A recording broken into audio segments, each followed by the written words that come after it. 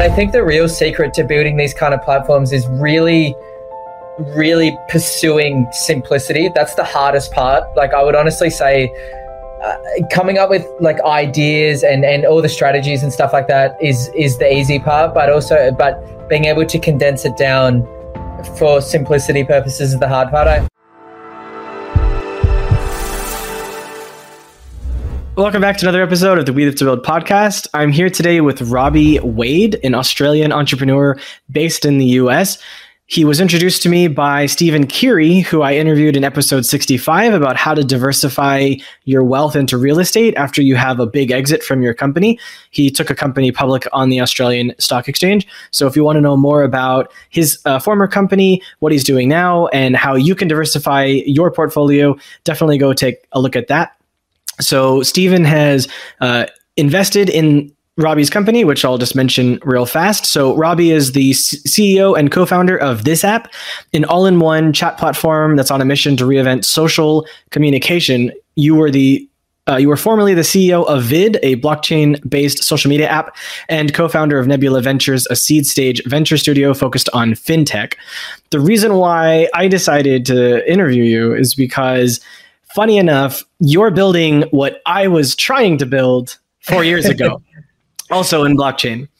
And I just thought it was hilarious because I didn't think anyone had the balls to try it especially after I pivoted away from it. And so even though we still kind of have an adjacent business where I do have a personal messaging side to my team collaboration platform, I just thought it would be hilarious to talk about communication in general. So, welcome to the show, and yeah, it's nice to have you here. And why don't you tell everyone a little bit about This App?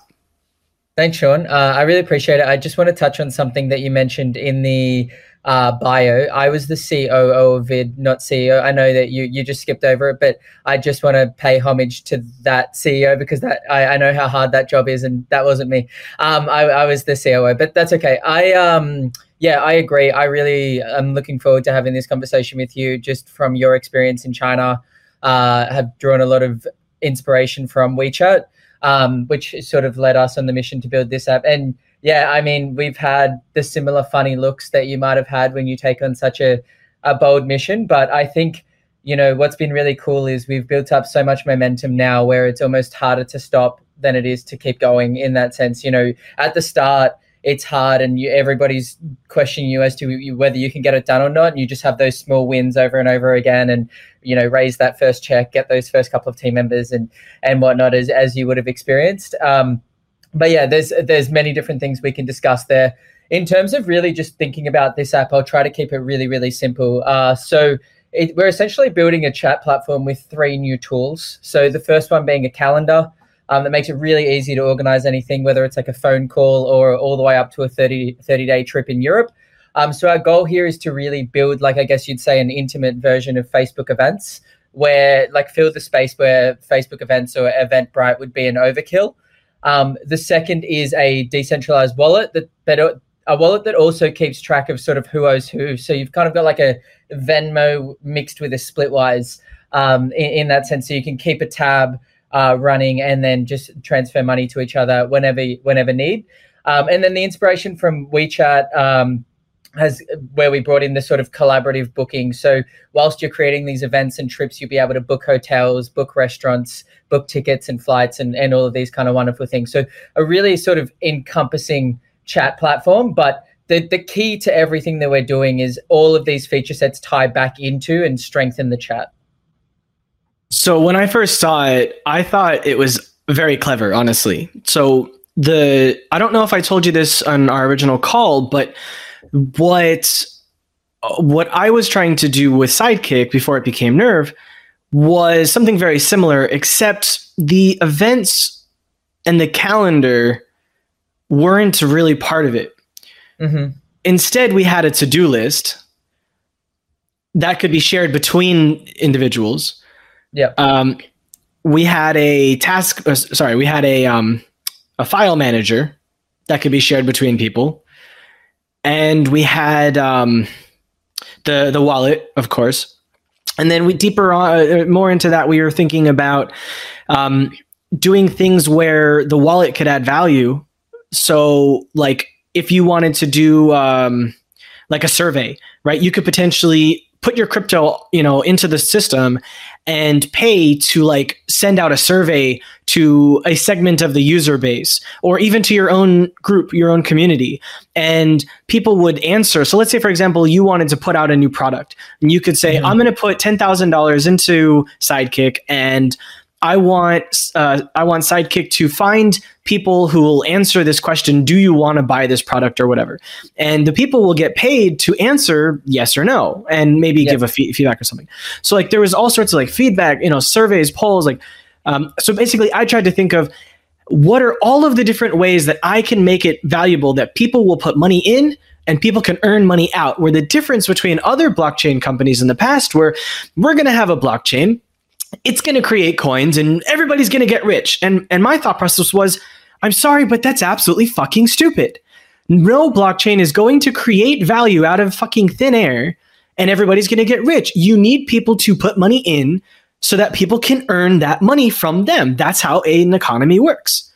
And so for me, it wasn't about let's have our own blockchain. It was about let's have people attach their Bitcoin wallet, their Ethereum wallet. Let's let people use the coins they have to pay for the things they want, and people can earn from them. So, polls were part of it. Surveys were part of it. Quizzes, other sort of feedback, paywalls for groups. There was all sorts of different ways that people could do it. We had 100 screens for a marketplace that I mocked up, that I paid for a designer to make. I mean, we were talking about full-on physical products and digital products with the marketplace. We were insane. I was insane, and my team was like, "You're insane, Sean. You're insane. We can't build all of this. We don't have enough money to do it." Yeah, and I think I just to interrupt you there. I think I had a very similar experience. I was just thinking about this. Over the last couple of days, earlier on, we had some of our most amazing ideas in that sense, and you realize what you can and can't do with like certain constraints. I think a beautiful model is the sort of Dunning-Kruger curve, where if you know what I'm familiar, sort of like Dunning-Kruger curve is like you're the expert, you think you can do everything, and then you go into like the valley of despair, and then you come out in some sense of enlightenment after an enormous amount of work. In that sense. And, as you trek down and you start off as an expert, and then as you start doing things, you realize things are a lot harder than what you thought. And you end up in the valley of despair and start trimming, I guess a good word would be. I think you hit the nail on the head. I think events is a secret that we, like our sort of secret sauce, and I sort of call it our Trojan horse. I think what's important as well is like, the Eastern chat user is very different to the Western chat user, right? And so we kind of have to meet the Western chat user where they already are. A lot of the feature sets that you were talking about, and because you've spent time in China, that would be, people would be very used to such sophistication in that sense. Whereas, you've got 2 billion people using WhatsApp, which is essentially, text messages, audio messages, and video calls. And don't get me wrong, I have gained a lot of respect for WhatsApp after building a chat, because whilst it looks deceptively simple, it's incredibly reliable. But what I'm saying is you're taking users that's their sort of capacity and expanding beyond that. The other thing as well is like chat's a bit of a sore point in the West, in the sense that there's been a lot of distrust. If you think about what's weird about chats is, you look at your sort of Jeff Bezos, Elon Musk, Steve Jobs, these sort of leaders of these technology companies that people look up to and are admired by. Chats have the biggest user bases on the world. And if you ask the average person who was the CEO of WhatsApp, Telegram, Signal, or whatever, they couldn't tell you. These companies aren't really brands. They're kind of just like app tiles on your phone, which is really weird to me, given how fundamental they are in terms of our lives. But where I think events is the secret is, as I said, like chat's a sore point, and it's not that interesting to people anymore. They've already moved from WhatsApp to Signal and whatnot. And, when WeChat came out, it was really interesting. And WeChat's sort of secret sauce was they introduced audio messages, because a lot of Chinese people found the keyboard quite hard to use. And so that's why audio messages sort of took off in the East much more than they did in the West. But now chat's not that interesting. You can't just come out and say, hey, everyone, I got a chat. And like, no one cares, like in that sense. And so for us, I was like, what are people doing in chats? They're communicating, but they're also organizing, right? But the thing is, there's no organizational feature sets in chat, zero. People are just posting text messages of the event details and putting big messages about trips and all this kind of stuff. And, trying to remember to call each other and saying, hey, when are you free? Hey, when are you free? Hey, when are you free? Hey, call me on Friday. And all these kind of things that there's a lot of, I guess, just inefficiency in chat because there's no organizational features. But once you start to open that door to organizational feature sets, there's a world of revenue generating opportunity. And you can start quite simply by just allowing people to create an event in the chat. It goes to their Google or Outlook calendar. And then when it comes to creating a trip, it's literally just like a folder of events. That's all it is. And so it's very easy for us to naturally go from events to trips. So that's kind of where I see events being that Trojan horse, as you mentioned. The other beautiful thing about events is they have a really cool growth loop, in the sense that, someone creates an event or a trip, usually they're going with 4, 5, 6 people and whatnot. So it allows you to kickstart that sort of viral coefficient and get the platform growing. I think I had thought of events, but I think it was on the bottom of my list of things. But before I go more into that, I want to touch upon what you were talking about with the East versus West. Yeah, so yes, I was one of the first users of WeChat, I think in 2010 or early 2011. I can't remember exactly. It was around there that they came out. It was within 2 years of smartphones coming out, because smartphones really didn't hit China the way they hit America. It took another year and a half because of the way that their society was. What a lot of people don't realize about China is they had desktops and they kind of leapfrogged laptops into smartphones. Yeah. Where laptops were a thing in the West for a while before smartphones came out. So China had these really, really simple bar phones and desktops. And then all of a sudden, a year later, oh, here's a smartphone. And it was from HTC, actually, I think was my first smartphone. I don't know if HTC is still a thing now, but so they were very... Nokia came out with a phone the other day, so you never know. Phoenix is arising from the ashes, I guess. I thought Nokia died. So what was interesting for me about WeChat was something they came out with actually pretty early on was translation on the fly. Where I've told this story a few times. So when I first got to China in 2008, before smartphones existed, trying to learn Chinese was very hard, because you literally if I had a bar phone, I brought a phone from America, the phone didn't support Chinese keyboard. It was a Nokia bar phone.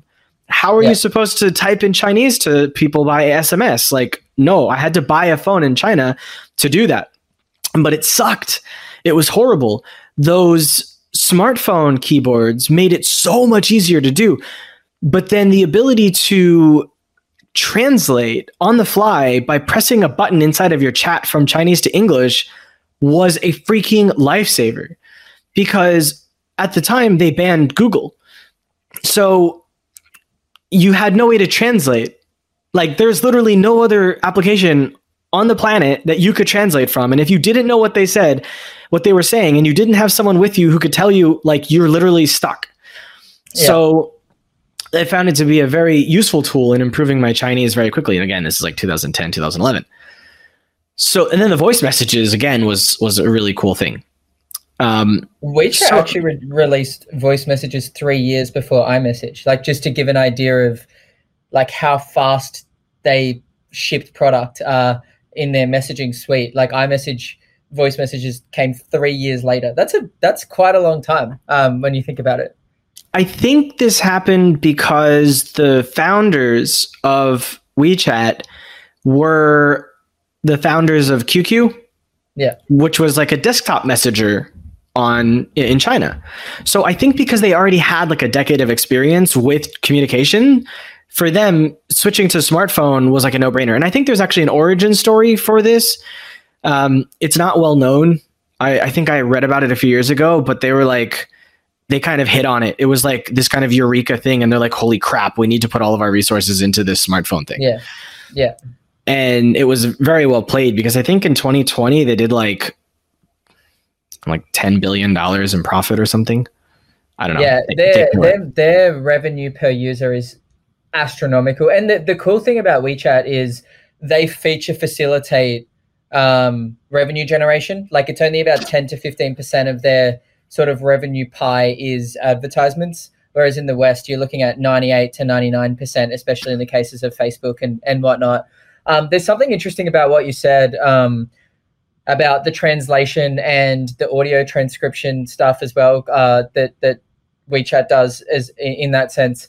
One thing about the West that we all have to be kind of mindful of is there's been this obsession over end-to-end encryption, which I get the importance of privacy and all those kind of things. It's very important, but what we all have to appreciate is that we're giving up an enormous amount of potential feature sets because like audio transcription is really difficult with end-to-end encryption. Translating things is really difficult with end-to-end encryption. If I can't read your message, it's very hard to translate it in that sense. So I'm sure that there's people coming up with creative ways to be able to do it with end-to-end encryption, and we'll probably crack that boundary. But I do, as much as I do believe in the importance of end-to-end encryption, I think at the same time, it's a Band-Aid fix for companies that we don't trust in that sense. And so I think we need to figure out our relationship with that because it's impacting the quality of the products that we're using. Like if you look at a lot of the feature sets that have come out in different messengers over the last since video calling, we've had like stickers, emojis, things that light on fire, boxes that open, all this kind of stuff. And completely useless as far as I'm concerned. Compared to like WeChat, like I think people sort of underestimate what a super app is. Like a super app isn't just a product that's multifunctional. Like it has multiple features. Like WeChat's kind of like multiple platforms, right? It's like it's like YouTube, Instagram, like and all of that kind of stuff in one. I can give you a good description of it. I can help you to expand because I've lived it. Let's say you wake up and you get a message about a new job. That message is on WeChat. Yeah. Let's say you want to call about the job information. You call on WeChat. Okay. The person says, hey, I'm going to send you 100 RMBs, about $15. Come get a taxi over here and we'll do an interview. Well, guess what? They're going to send you that 100 RMB in your digital wallet on WeChat. It'll get to you seconds after they tell you they're going to send it, assuming they send it on time. You're then going to use that money to hail a taxi inside of WeChat to get to that location using a map that's inside of WeChat. Mm-hmm. And then when the interview is over and they say, okay, fine, we're going to hire you, whatever. And you say, oh, I'm hungry. I'm going to go for a meal. You're going to hail another taxi using the additional money left over from WeChat in WeChat, using the WeChat map to tell the driver, where you're going to eat. And then when you get to the restaurant, you're going to load the menu in WeChat. And then when you're done with the meal, you're going to pay for the meal using the WeChat wallet. And then you decide, I need to go home and see my parents for the weekend. So you book a train on WeChat, right? And then you send your parents a message on WeChat telling them you're coming home for the weekend. Like, people live in WeChat. It sounds like another world that is a super app. That is a super app. It sounds like another world when you think about it. Like the closest, there's a couple we do have in the West. Like, you could argue that Instagram's a little bit of but I'd call them more multifunctional platforms because they're in one sort of category. Like Instagram has, fashion and art photos, and then you can buy those products. Like it's just an extension rather than like a multi-platform approach, if that makes sense.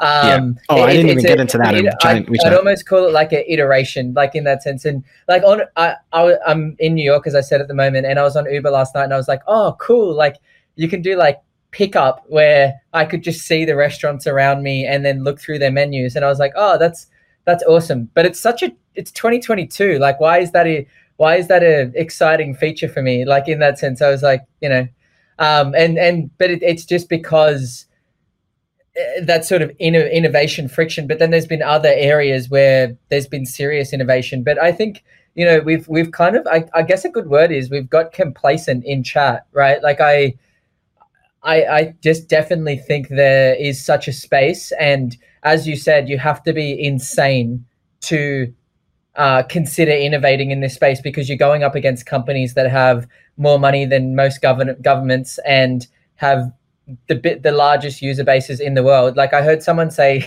Facebook has more users than Christianity. And when you just let that sit for a second, and they've achieved that in a decade, that's a remarkable thing in that sense. So I think the sort of absence of innovation is the result of, I guess, how bold the mission is. But also I think we have this sort of mentality in the West where it's been like this sort of lean startup approach where it's like pick a niche, monopolize in that one little thing, and then one of these big companies will come and buy you and put you on their Lego block. But really what they're doing is they're just going to buy your team and swallow you into their sort of like universe in that sense. So I would like, I think we're in shortage of bold visions in that way. And I think chat is a deceptively, it's such an important product that everyone's almost forgotten about. Well, call me bold, because 4 years ago, I wanted to put paywalls on a personal messenger. Like if you look at Slack, you were early. That's like a Discord, like kind of Telegram's doing a lot of that stuff now. If you look at Slack, you look at Discord, you look at WhatsApp, you look at all of these companies that have the potential to put a paywall on a group or on a community and didn't, is 100%. Not even WeChat does it. So 4 years ago, I said, that's going to be one of my defining features. I'm going to let people charge to join their group, and it's going to happen inside of the app. They're not going to go to a Patreon. They're not going to go to a PayPal. They're not going to use a Launchpass, whatever alternatives, no bots, whatever. We're going to build it natively, and we're going to take a freaking cut. But we're not going to take 30%. We'll take 5%. Why? Because we want people to actually use it. Why do you think no one's done it? What would be your hypothesis? I have no clue, but it's a freaking masterpiece. It boggles my mind. You look at Discord. What did they do? They let you pay Discord to like have stickers and profile banners. Like, are you freaking insane? Why don't you let people pay to join a server? Like, I'm trying to work this out on my own Discord server right now for my own community that I'm building, and I have to use create a bot and do all this stuff. Yeah, exactly. Right. It's like, why? Why doesn't Discord let me charge? Telegram, why don't you let me charge? Nobody has a freaking wallet, and the only company that has a wallet doesn't support it. I think WeChat has lost out on billions upon billions upon billions in revenue by allowing people to join a paid freaking group. Do you think maybe it's got to do with international payments? Because WhatsApp hasn't even nailed payments internationally between different users, and I think crypto can bridge that gap in some capacities, but none of the chat apps have actually nailed payments at a global level. Like you can send messages globally, but you can't send payments globally. I definitely think that's the next frontier. Whoever cracks that, hopefully us, that'll be the next sort of huge evolution from being able. Remember when calling internationally or messaging internationally was a financial decision? Like you'd be like, oh shit, do I have enough money to call my friend in America? It still is. Sense. What do you mean? Sometimes I pay like $1 to call Singapore per minute. Oh really? Yeah. Okay, well, when you use like WhatsApp and stuff, like you can call people in Europe or America or Australia or whatever. Maybe like depending on certain countries, but in a lot of cases, video calling is free. You and I can have this podcast. You're in Europe. I'm in America. This isn't free though. I'm paying $50 a month to be able to record. Software. That's like recording software. But I mean, we could do a Zoom call for free, right? But my point here is like, do you think that these gates have been challenging because you have users from heaps of different countries with different currencies, and to be able to accept all of those currencies so that you can have people enter the chat no matter where they are? That's the only thing that I could think of in terms of why it would be challenging. Well, I know India's had a problem, and I think Brazil's had a problem with WhatsApp doing payments. Yeah. I think it's a political thing because let's say someone's in like Iran and they want to join you, but you're an American group, or like the group is an American owner. Are you allowed to take money from an Iranian? You know, well, this is like the sort of the anti-money laundering kind of stuff. Right. Yeah. I think it's political more than anything else. Absolutely.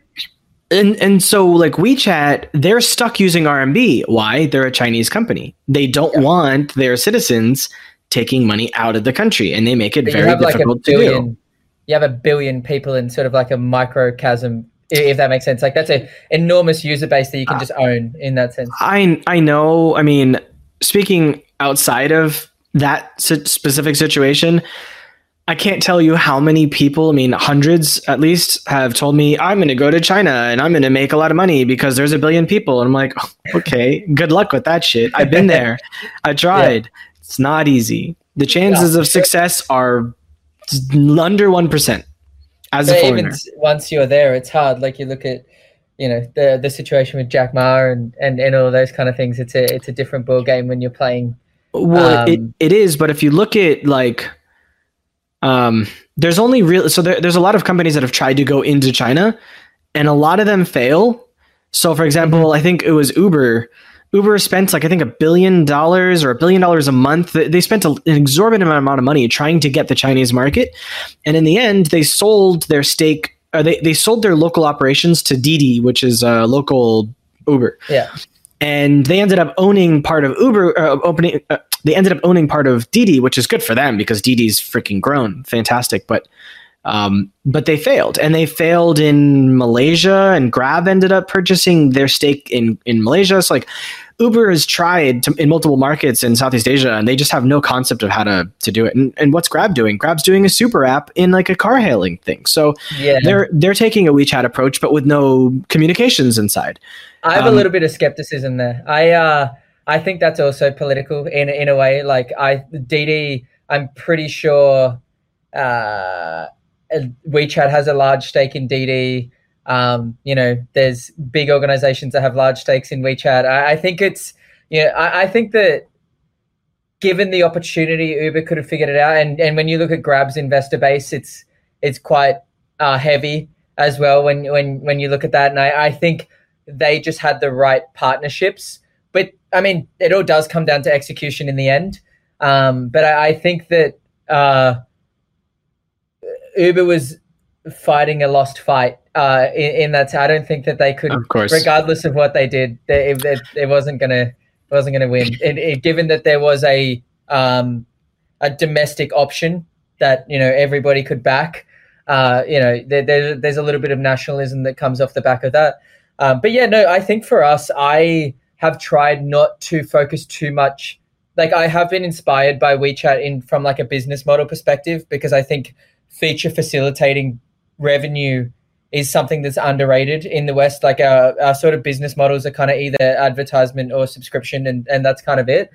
But I think the real secret to building these kind of platforms is really, really pursuing simplicity. That's the hardest part. Like I would honestly say coming up with like ideas and all the strategies and stuff like that is the easy part, but being able to condense it down for simplicity purposes is the hard part. I sort of like this analogy. I don't know if it's actually true, but the story between like the Russians and Americans in the space race, and even though like the Americans made it first, the Americans spent heaps of money and time making like a space pen, and the Russians just used a pencil in that sense. And you sort of just got to try to think about these things. And like I think about this a lot with product development, because we only have like limited resources and stuff. Oftentimes you'll find that you're trying so hard that you're actually the blocker, like in that sense. If you think of like a river, and if a river's blocked, you need to like unblock it. You don't really need to push more force into the river. I think sometimes product development's the same. Like you can achieve so much more by removing feature sets and simplifying. I sort of tie it to, if you think about like weightlifting, when you remove the weight, you're pursuing power, like in that sense. And I think it's something that's so undervalued. And when you're pursuing such a big vision, it's romantic to be able to do everything and serve your users in every single capacity that you can ever think of in your mind. And look, over 20 years, I need something to do for the next 20 years, right? So you don't want to have all your features at once, and you slowly want to grow and learn from your users, but you want to tailor it to them. Like if you build the juggernaut and give them the perfect product, like it's not theirs. They didn't build it with you. They didn't come on the journey with you. They didn't grow through the evolution. They didn't complain about things and you fix them and all that. And I think that part's underrated. Like one thing that annoys me, for example, with Apple is like their AirPods. I don't know if you wear AirPods, but like when you're having a conversation with someone, the amount of noise they pick up is just insane. But like I keep wearing them because I know Apple will fix it. And when they fix it, I'll be so happy about it. In that, it's just a relationship that I have with them, if that makes sense. They'll fix it and charge you $5,000 to do so. So these are $300 from Bose, and I hear nothing. I have no environmental noise whatsoever. Pair. They're like heaps comfy on your ears, right? They're very comfortable. I wear them everywhere I go.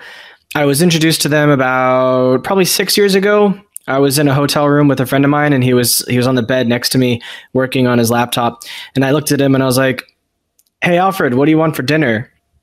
And he's sitting there typing away. I was like, "Hey, Alfred, what do you want for dinner?" Sitting there typing away. It's like, "Hey, Alfred, and I waved at him, and he's like, "Huh, what?" It's like, "What do you want to do for dinner?" Like that's how it is. It's just so incredible. Yeah. You literally can't hear anything. You're on trains, you're on planes, you're in noisy buses, you're trying to get work done in a co-working space where everyone's talking on their phones, whatever. You can't hear anything. Yeah. But unfortunately, a chat app can't fix that.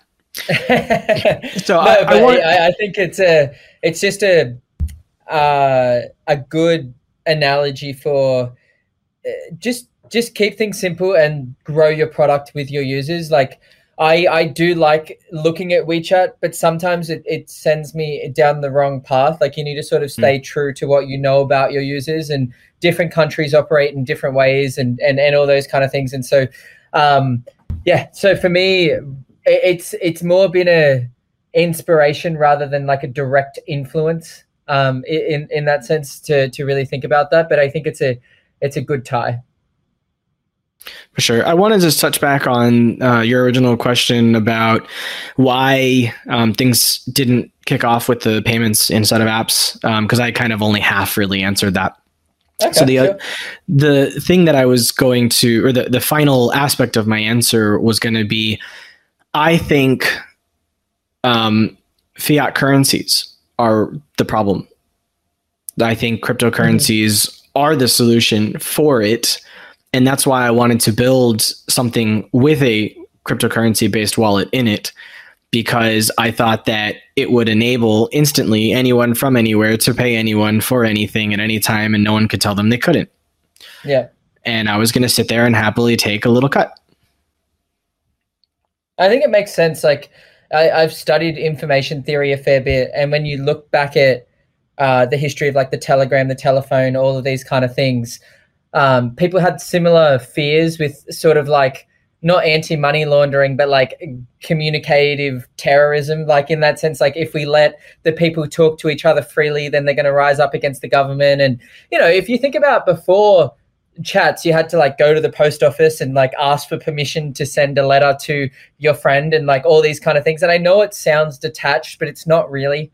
Like in that sense, and the internet allowed us to create information and send it wherever we wanted. Before, you had to get a newspaper to approve you to make a journal article or a blog or something, or you had to get someone to print you in your magazine and whatnot before you could go out saying things. And I think finance will have its time. It will be harder to do. There's more nuances with money than there is with information in terms of, you know, money can.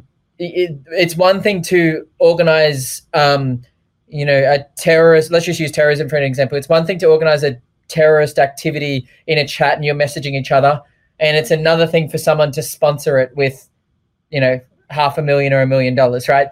It's an order of magnitude in terms of the difference that occurs there. So we just need to solve those problems. But there's incredibly smart people working on it, and I agree with you. I don't think you can solve that. Oh, no, you the only way you can solve that is if you don't have encrypted chats, so you can see what everyone's saying.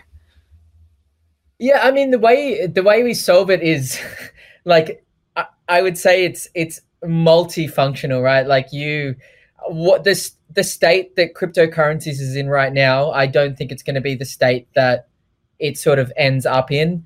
I think people always opt for encryption in some capacity, like what you were saying. Like if you research like the Telegram or the telephone or whatnot, people used to like create codes to send their messages in, so the people in like the transmission tower didn't read their messages and whatever. So like people have been doing it since the dawn of time, and people have been in the underground transferring money. I think at a whole, there's 7 billion. If you round it down, there's 7 billion good people in the world, or 8 billion good people in the world. When you sort of round it down, what was that?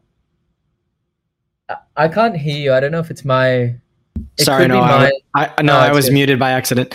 I was going to say probably closer to 8 because China doesn't publish its numbers properly, and India probably doesn't know exactly what their numbers are.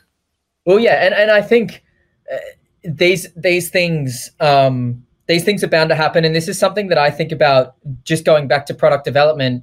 Sometimes we sort of over-engineer for the worst case scenario as well. Like if you think about it, like if you were to look at a restaurant, right? And you were like, okay, we need to put all the guests in cages so they don't stab each other with a knife or something like that. Like, do you get what I mean? Like if you looked at all the risks that were involved, or if you think about like people driving, like imagine sitting down with the product team of putting the average person in a car on the road, and you'd be like, oh my God, they're going to drive over people. They're going to crash into houses. They're going to do all these things. And we think about, you would have this problem when you're thinking through product. And one real example that I think about a lot is like, imagine if you were the product team that came up with forwarding and sharing. You'd be like, oh my God, like people are going to send my shirtless photos, and they're going to send my bank details, and they're going to share this onto Facebook. But forwarding and sharing are two of the most important features on like in social communication that exist today. And without them, it would be an enormous amount of friction to be able to get things done. So I think we also just have to become more trusting and optimistic in these scenarios. And there is like the law of big numbers, things are going to go wrong, and that's going to suck. But I don't think that we should make everybody suffer because of, a minor fear. We actually thought about forwarding and replying. Mm-hmm. And because we have a business use case, we were thinking about, because we've got this team side and we've got this individual side. And so we were trying to think about, should we default to, you can't send information from a team to the outside? And, so like there's a lot of complexity just in privacy. And what do we default to? Do we default to, you could do it for everybody? You could do it for nobody? Does the team have a company policy that prevents anyone from sending information outside? It's like, it's a very, very complicated feature. But the reality is you can do it anyway. Like if I wanted to screenshot it or copy and paste it or download it and send it, like I can do it anyway. So if I want to do it, I can. So there's no point restricting me, right? Yes, but if you do that and your company finds out and they have a policy against it, then you could lose your job. Mm-hmm. But regardless of what you guys have feature-wise, the company's going to have its own policies, right? So to make yours easier, the user can do it anyway, regardless of if you build this completely elaborate, and I don't know what feature, like I haven't seen your product, so I'm just talking from my very limited knowledge of what you're doing in that sense. But if the user can hack it together, like if they wanted to share company information and they can copy and paste it or they can screenshot it, if they want to, they can do it, right? So like what would be the advantage of feature stopping them in that sense when they could just bypass that and do it their own way? For the sake of privacy. So the way that I try to think of things is, how can we create frameworks, that companies that can then turn into policies in a simple way? Because if we make a feature and then the company can decide to disable it, then if somebody does a screenshot, if somebody does this, whatever, don't look at me. I let you decide to stop it. If it happens anyways, don't look at me. I have nothing to do with it, right? So a lot of companies like Facebook are like, oh, I didn't upload this content. Why should I have to moderate it, right? It's not my fault. So the way I think of it is, if you create features that are open-ended and you give the people the responsibility for determining what they want to do with it, I've done my job. I'm protecting myself and my shareholders and my team. That's all I can do. I have to provide the feature, but you determine if you want to use it. Yeah, it's an interesting one. Like permissions is, you would know this being a founder of a consumer product. Permissions is a endless wormhole. You could be like, yeah, but if the user's creating an event and it's in a trip, but they're not in the group, but they are an admin of the trip, but it's a different admin of the group, can that admin delete them? And you can tie your own shoelaces together trying to figure it out. My CTO hates me for introducing permissions too early. We have I think we have 25 different permissions already for the team side. And he's like, you do realize how annoying this is, right? He's like, we should have launched without permissions and then added them later. They just have so many edge cases, but they're important, right? Like it's you have this fine balance where you've just got to try to figure it out. And you guys are going more down like a B2B enterprise road, from what I understand. So permissions, you can be a little bit looser on permissions in consumer than you can enterprise, for sure. So that's something that you have to consider, and you obviously have. Tell me just quickly, what are you thinking about, if you can share, what's your concept of this sort of like team versus personal thing? Like are you mixing like a Slack and a WhatsApp, or is that kind of what you mean? Yes. Okay, cool. So the way that we look at it is, if you look at Slack, you create a space for your team and your identity is tied to that space. Okay. If you want to join multiple spaces, you're essentially using the same identity for every space you go to. It's not correct. Because let's say I use my @getnerve.io email. Do you mean within your like every channel you go to, or do you mean if you go to a separate Slack? If you go to a separate Slack, basically it really depends, right? If you're a user, you can go between different spaces, but you have different emails and you have different passwords and you have to remember which one it is. Stupid. Absolutely stupid. Yeah. So what we decided to do was, now, again, we have the benefit of this knowledge because the architecture we're using for our B2B platform is actually our original Sidekick architecture, which was an end user messaging platform, which is the user creates their own account. So when we made the pivot, we kept the entire architecture.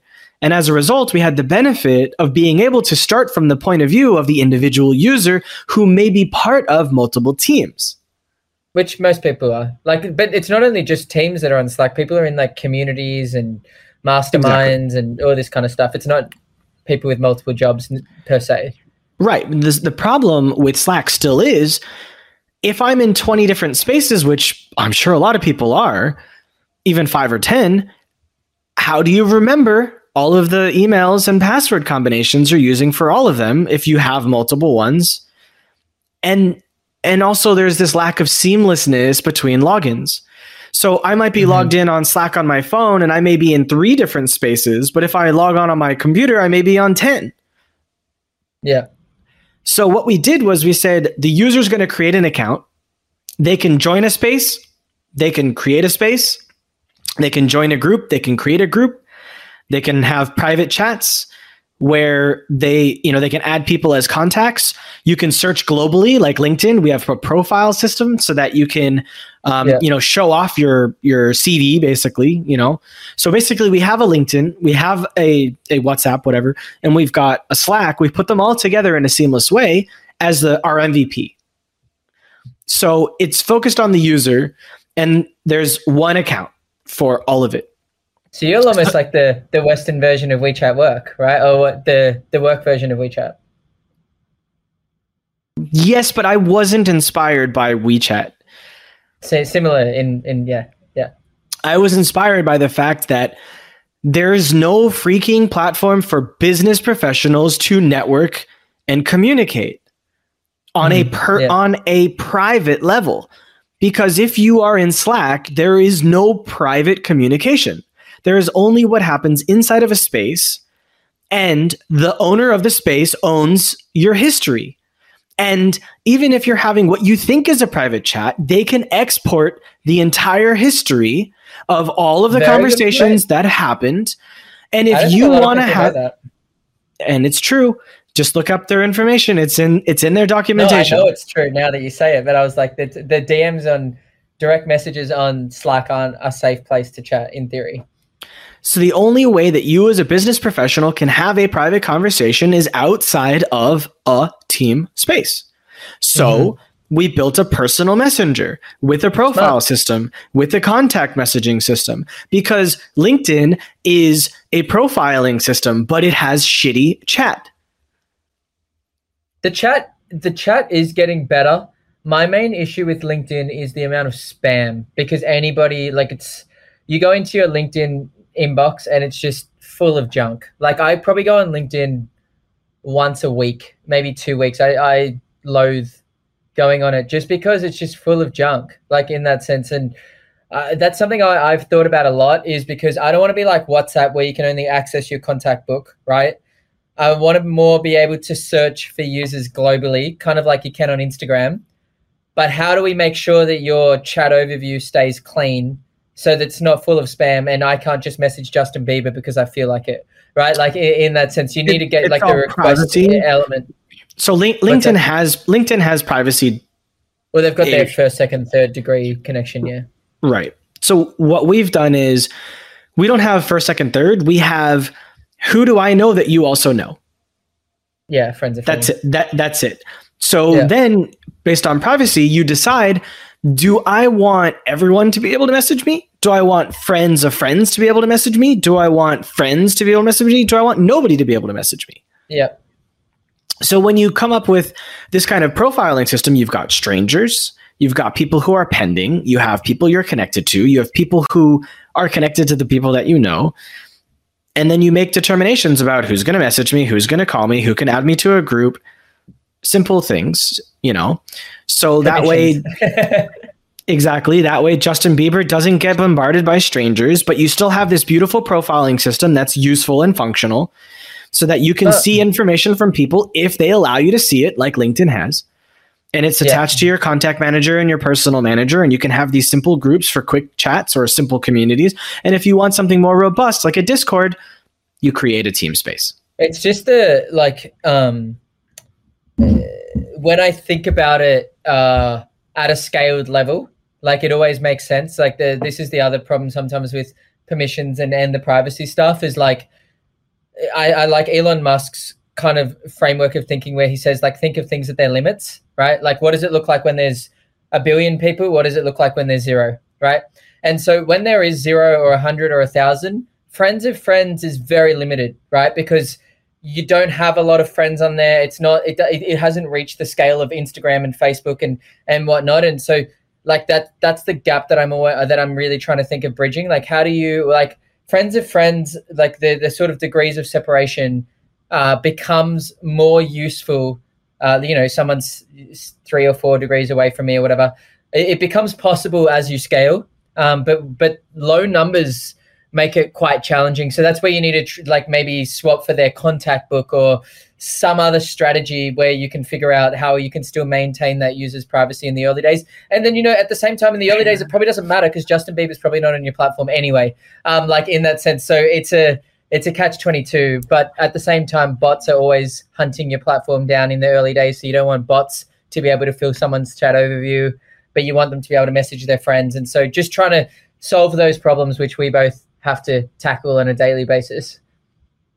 I made the determination long ago that even if it was a great way to get a bunch of users on the platform quickly, I would never use the contact book.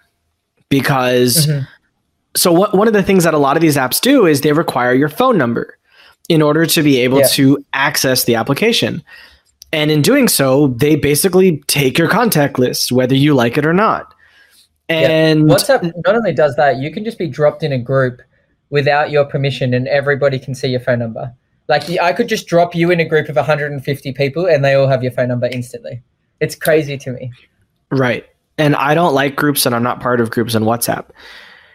So I made this decision that I wanted user accounts and it would never be tied to a phone number because I don't want to know what your number is. And I'm sure you don't want the government to know what the number is. I mean, this was when we were thinking about end user messaging. Yeah. At business, it's a different thing, but still, you would never put your phone number into a business app. No way. I think phone numbers also have a shorter life cycle or time frame than sometimes like email does. Like, say, I don't know, my phone died, or I'm in another country and I can't receive a text message, or because I travel around a lot, the amount of times I've had to reboot my WhatsApp with another phone number and lose all my history, over 10 times. Like, and it's the most frustrating thing. But if it was just tied to my email, everything would be okay. So I understand that because I travel as well. And I do have this problem when I go between different SIM cards. However, I don't lose my chat history on WhatsApp. So what I do is I have a backup to Google Cloud using my Gmail. Right. And so when I get a new phone number, I'll just like download the history back. Huh. For some reason, it hasn't worked for me the last few times. I've been like cleared out. But anyway, continue with what you were saying. Well, so I do that for Telegram. So for all of my apps, I used to lose all the history for everything and it pissed me off. Yeah. So now I just have it so that it doesn't happen anymore. And it's really useful for sure. Even though I am pissed off, I have 10 freaking chat apps. It is what it is. So you guys opted for using email, I'm guessing?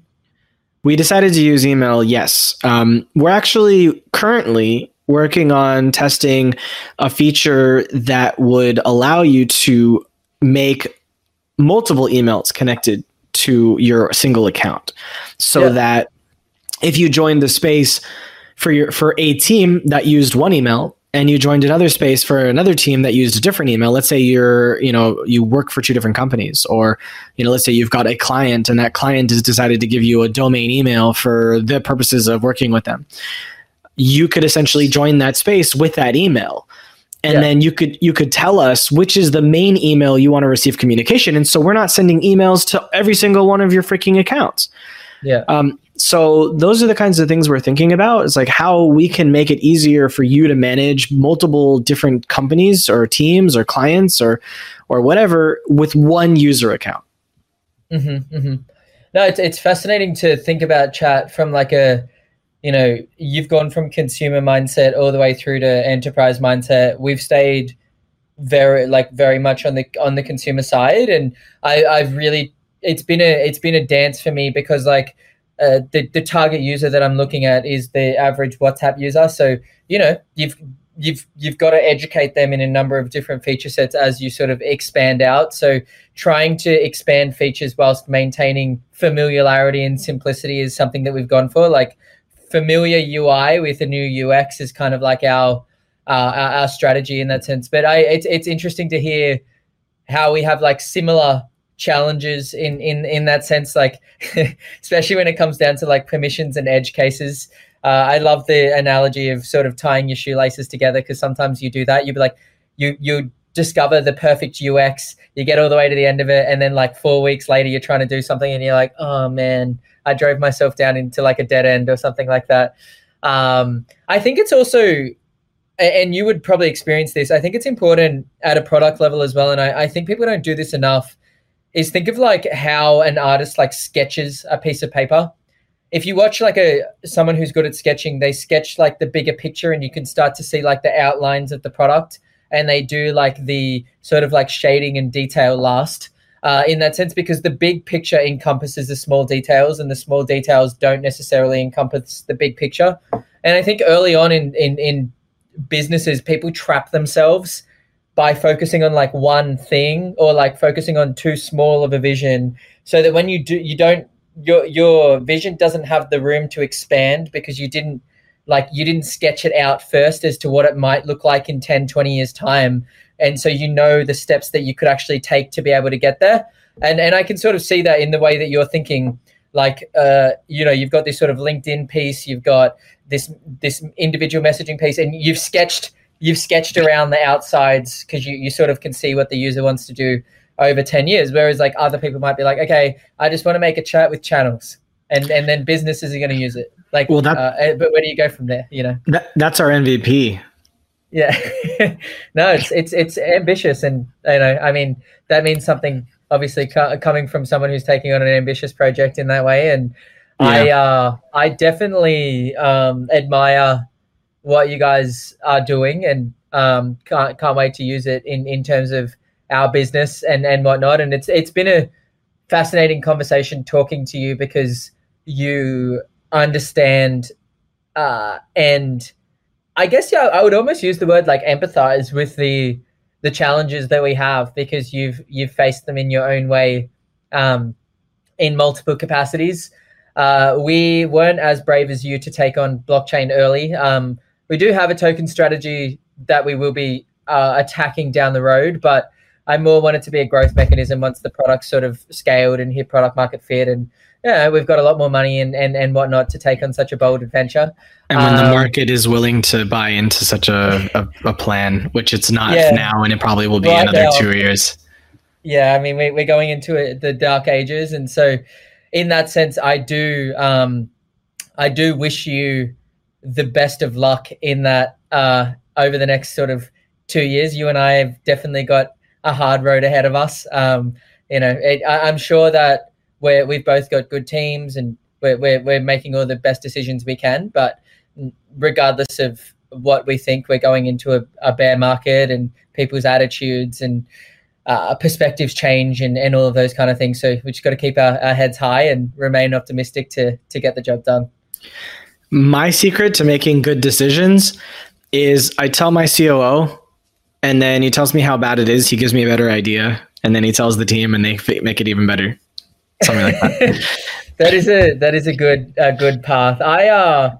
Good decisions is an interesting one for us. We have a very sort of like open culture. Like I sort of say, I'm the captain of the soccer team, and I've hired experts around me. I'm not the best in each of their positions, and our lead designer will happily challenge me on anything. And if we can agree, usually it's a better result. So rather, I do everything in my power to not sort of force rank in that sense, because taking a little bit longer to find mutual agreement often lands in a better result. But we have so many different because we're a remote global team, we have people in different countries, different ages, different personalities who speak different languages. If every single person in the team is like, that's a good idea, there's a pretty good chance that it probably is. And it's not a design by consensus. They will always say when it's a bad idea, but there's just so many different personalities. If we can all agree, it's a good sign. Yeah, I was kidding, by the way. But no, what we do is it really depends. Sometimes I'll be the one that has the idea, and then I'll just go, hey, I had this idea, and then they'll tear it apart, and then they'll come back with something better. That's always the way. It is quite rare for my original thought to be something that like actually gets into the product. At least not anymore, because when I was allowed free reign to do that, I caused a lot of problems. So we had to hire a product manifestation. Hmm? It'd be a manifestation of you in some capacity, I assume. Like, I mean, yes, you're leading the company, and it goes through the lens now of what is actually necessary and what is functional and what adds value, rather than every little feature that I think is necessary and useful. So we actually have to say, before I was like, oh, this is a good idea, let's go make it. And now it's like, okay, well, this is a good idea, but maybe it's not necessary for another 18 months. So let's put it in a backlog, and let's come back to it, in 6 months and see. I think what's useful for that is announcing sort of like release dates and launch timeframes. We haven't released anything yet. No, but what I'm saying is, like, when you set a release date, it really squeezes you. And when you tell everybody you're going to release that day and all those kind of things, yes, like you're putting boundaries around yourself, but it forces you to prioritize what matters. In that way, you're like, probably don't need that like pink swirly thing. In that sense, because as an innovator and a creator, you have innovative thought all the time. I think one thing that's undervalued, and we can end on this just to be conscious of time, is never to underestimate your original ideas. Like in that sense, I sort of recently read a business plan that I wrote 2 years ago, and it's pretty close in that sense, and I haven't picked it up. And I've heard this a lot from different people who have like written down, what they wanted to do with their lives. And then when they're like 45 years old, they find the note in their garage, and it's like, it's pretty close. And I think without getting like spiritual in that way, that's sort of underrated in the sense, like, don't forget your original sort of intuition that encouraged you to go on such a bold journey, because it must have been deep in order for you to take on such a ridiculous mission in that sense. And and when I look back through our designs that we did early on, we became better designers, but the concept was there, like in that sense, in terms of what needed to be done. So I just try to always, tie back, like what was my original insight and where am I now, and how far have I drifted from that, and why is an interesting construct. We drifted quite far from my original concept. Well, you've got a pivot, so that's a different, well, kind of, right? Still communication, you've still got individual communication, you've still got essences and elements of your original idea that you have, even though you've pivoted, you've brought your original idea with you for a reason. Yes. However, in the past, we were building all of those extra features on our own, like the different things I mentioned, the different pieces.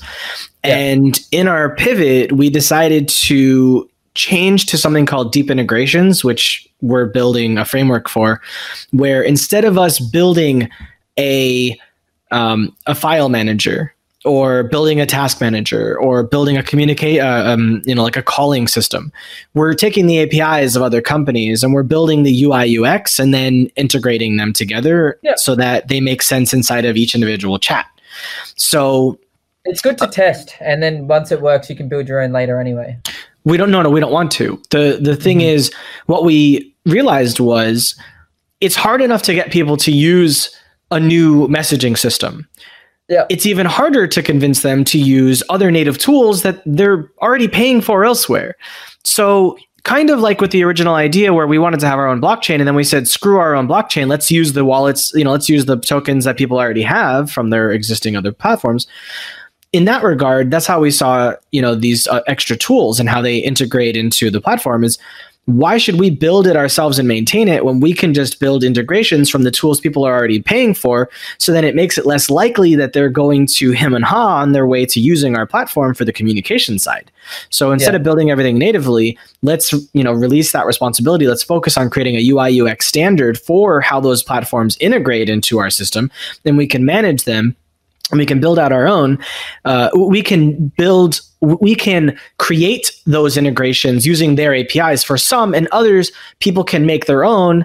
And then we can, review the code and make sure that it fits with our standard, and then approve or deny their ability to enter our marketplace. Absolutely. Like I think it loops back around to what I was saying about the space pen and the pencil. When you've already got a rocket to build, don't worry about building a space pen. Just let people bring their pencils.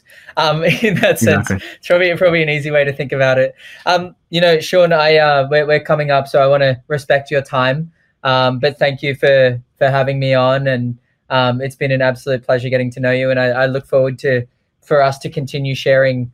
I don't think this will be the last conversation. I'd love to test your product out and introduce you to ours, and see where we can share inspiration and thoughts and whatnot. And I admire what you're doing. Thanks. I wanted to use your product, but it's not available in my country. Oh, interesting. Yeah, on the App Store. Did you tell me this? I'm not sure. No. I'm going to end the recording in a minute and just stay on for a second. I'll talk to you about it. So let me and how can people follow up with you? Yeah, so people can follow up with us. This app will be out in August. So you could download it when the time comes and message me on this app. But in the meantime, you can find me on Twitter, either through the This App's Twitter, or Robbie Wade 6 is my Twitter. Also on Instagram, as It's Robbie Wade. But if you if this app's of interest to you, jump over on the website, grab a username. You can claim a username now and sign up for the release when it does come out. It will initially be invite only on the App Store, so everyone who's signed up early will be automatically invited to the initial rollout. So jump over there at thisapp.com, thisapp.com, and message me and I'll get back to you. All right. Thank you very much, Robbie. This has been fun talking about communication, its present, its potential future opportunities. And don't forget that entrepreneurship is a marathon, not a sprint. So take care of yourself every day and stay tuned for more video podcast episodes. I love it. I'm happy we're doing things in video now. And if you want to join our entrepreneur community, go to welivetobuild.com and you can get details for our Discord there. Thank you, Robbie. Thank you. Thank you for staying with us until the end of this episode. We know that you'll like the other two that are on the screen now. The one on the top right is the episode that we think you would benefit from by listening to next the most. And the one beneath it is what YouTube believes is also a really good choice for you. So thanks again for sticking with us, and we hope to see you on the next video.